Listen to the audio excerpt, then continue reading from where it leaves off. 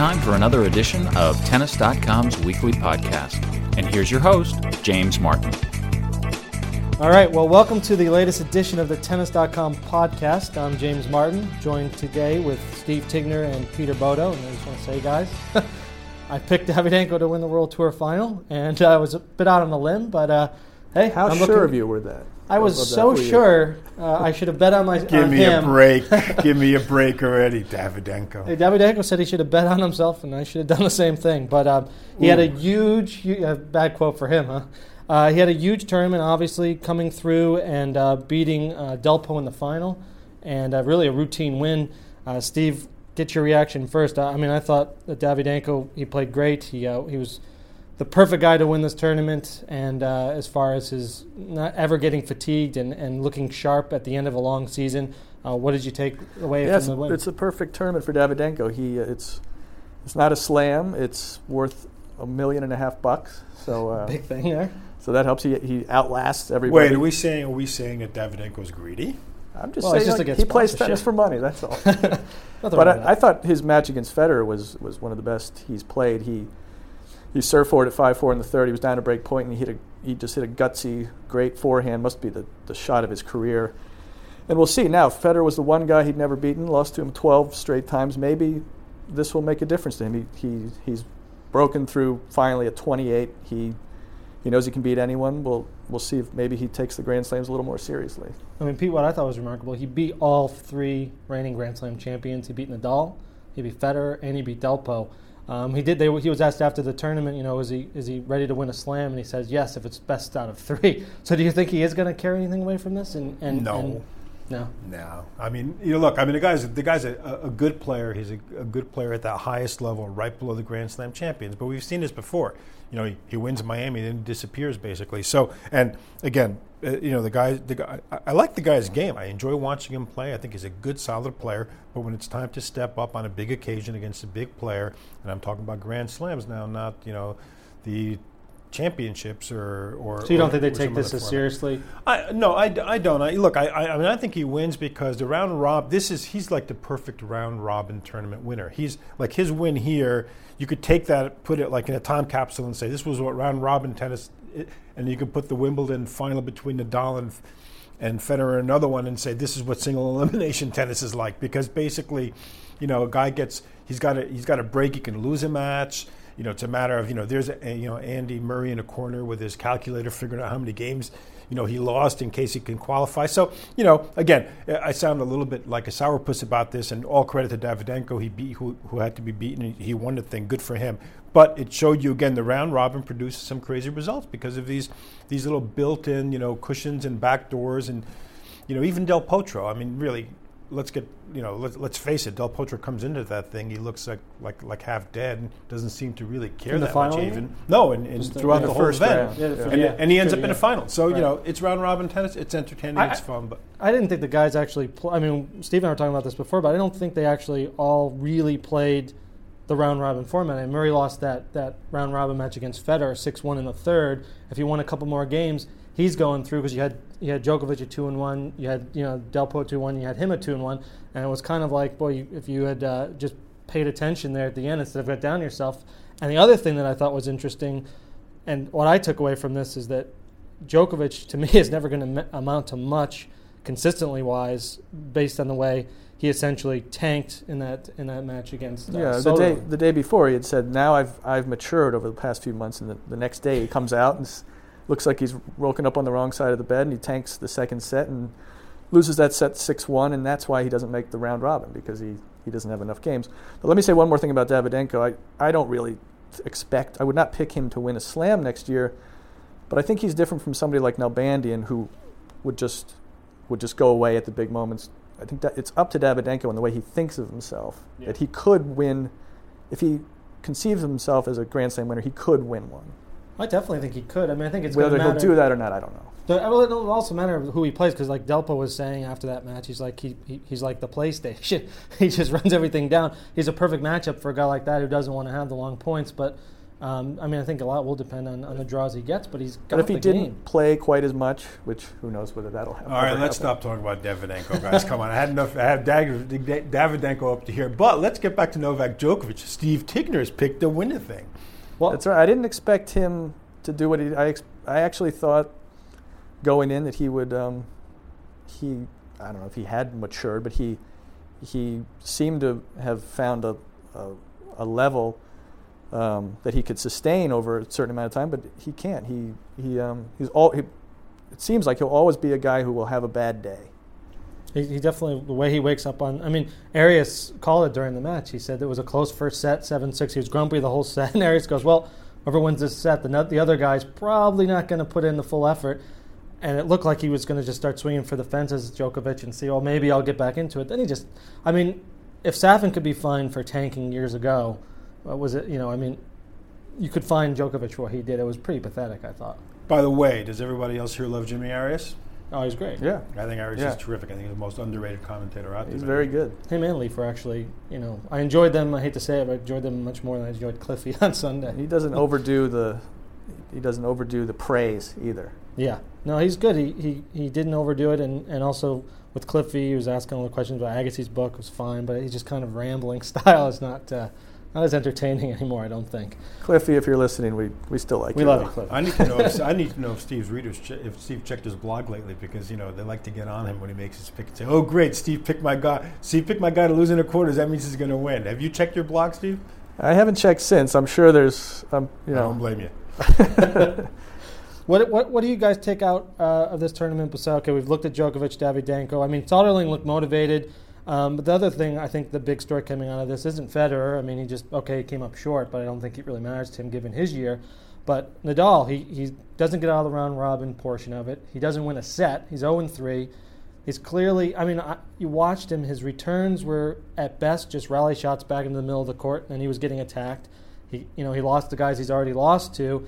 And he just doesn't seem to have the confidence. I mean, Steve, yeah, I think this was the most ineffective I've seen Nadal. Even when he was running for balls, scrambling for balls, he hit them in a way that it seemed like he knew he was going to lose the point anyway.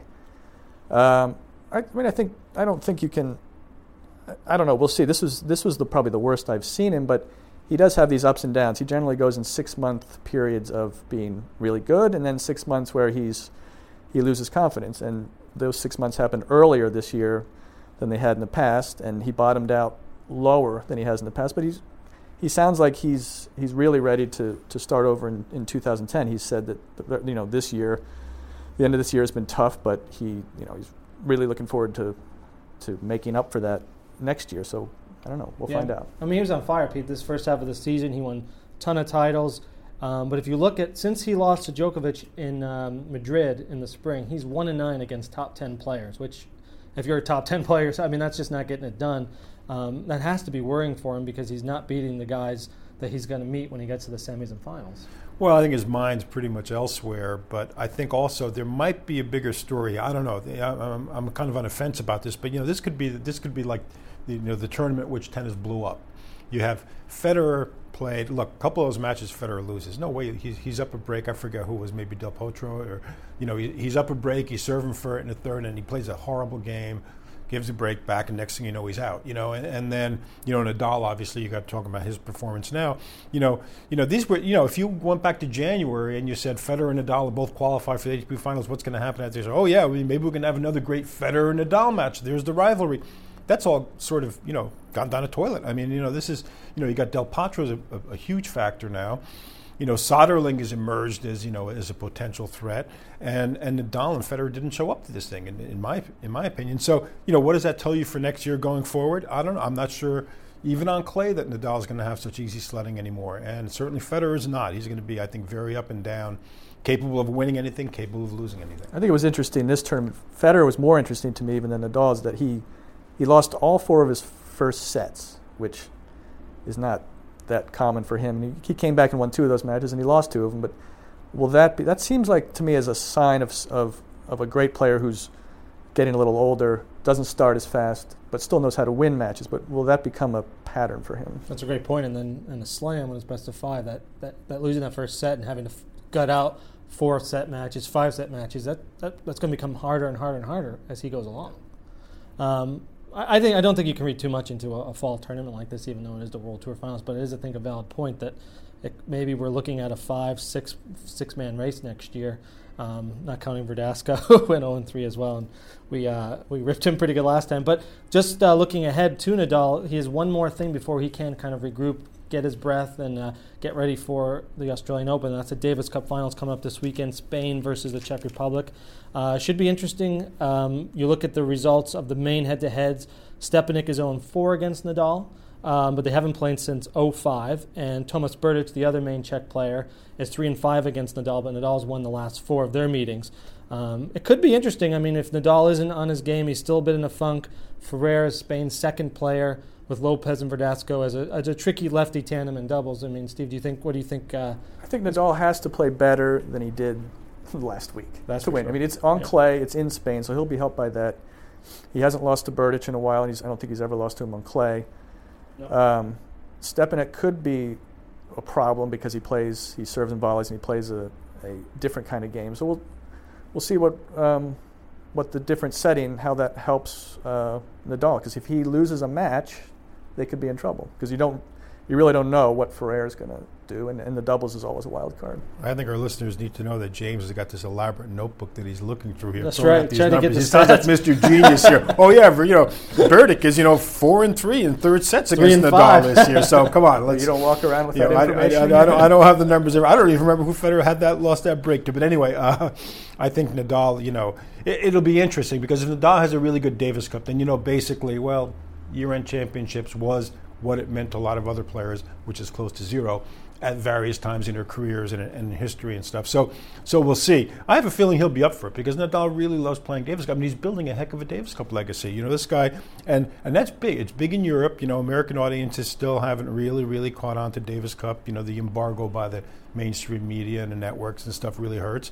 But I'll tell you, Nadal is really compiling a very, very impressive Davis Cup record that's going to last for a long time. It's going to be a real big part of his legacy. So I expect he's going to stand out from Federer, I think, with that. Because Federer, he just obviously plays the relegation matches, and Nadal has always really put his full effort into it. So I think that is a big difference. It will be a great way for him to end the year. It sort of reminds me of Federer was really down last year, and he went to the Olympics, lost in the Olympics in singles, but then he won in doubles, and that sort of propelled him to the U.S. Open. Maybe this kind of thing could be similar for Nadal. He wins the Davis Cup, and he feels good about his year. Well, hopefully he won't do that dance that Federer did after the doubles. I don't want to see that Nadal. Do the voodoo? Don't want to see the voodoo dance. The voodoo dance. Actually, if you think about Federer's year coming up, if Federer continues to be up and down, he may sneak a little more Davis Cup into it this year because if he's not that fatigued, that first week of Davis Cup, maybe he says, heck, I'll go and play. I need the matches. I needed 2 matches. So they play Spain. Okay, I take that back. He's not coming. No, all the more reason to go. Catch, especially if Nadal. Look, let's say Nadal's playing. Nadal, let's say, has a tough Davis Cup. Czechs win. Nadal in Australia is so. Well, why not? Right. Well, I think if he does well and they win the Davis Cup final, I think it could be that mental boost that he needs, so he can go and take 2 weeks off and then really start getting back into the training for Australia. And he'll have had a good season when you look back on it if they win the Davis Cup. Is that not that good? He won 5 titles. yeah, I guess. But no, I think it'll be a good tie. It should be very entertaining. And I'm more intrigued by just seeing, like you said, Stepanek going against Nadal because he's just such a tricky player and the chance to see him do the worm. I want to see the worm on clay. I wouldn't discount Berdych either. The guy, he's got a huge serve. He grew up on clay. And, there's no pressure at all. That guy, guy can't play under pressure. But when you put him in a situation like this. Well, there's no pressure, but all of a sudden, depending on the draw, if he's the 5th and deciding match and he's going up against Nadal or Stepanek, the pressure's there. And I think Berdych would collapse in that situation. But I think if he plays second I agree, there's less pressure in that for opening day than the final day. He can just swing from the heels. It's away against Nadal on Spanish clay. No. Maybe he'll listen to this and he'll try to prove you wrong. That's true. James Martin. Oh, I'm sure he's tuned right in. Well, I'm going to go with Spain as the winner. What do you guys think on this? I've got to go with Spain, too. I like their Davis Cup spirit, too. You got to remember, Davis Cup, a big part of it is a team spirit factor, I think. And the Spanish really have nailed it. They've really got that down pat. They're good, and their doubles team is good. Lopez and Verdasco are good in Davis Cup. Yeah, 2 lefties. Well, we'll revisit the Davis Cup final and the results of that next week. And until then, join us for another edition of the Tennis.com podcast. I'm James Martin with Steve Tigner and Peter Bodo. Thanks for joining us, guys. You've been enjoying Tennis.com's weekly podcast. Thanks for listening. For all the latest news and events, head over to Tennis.com.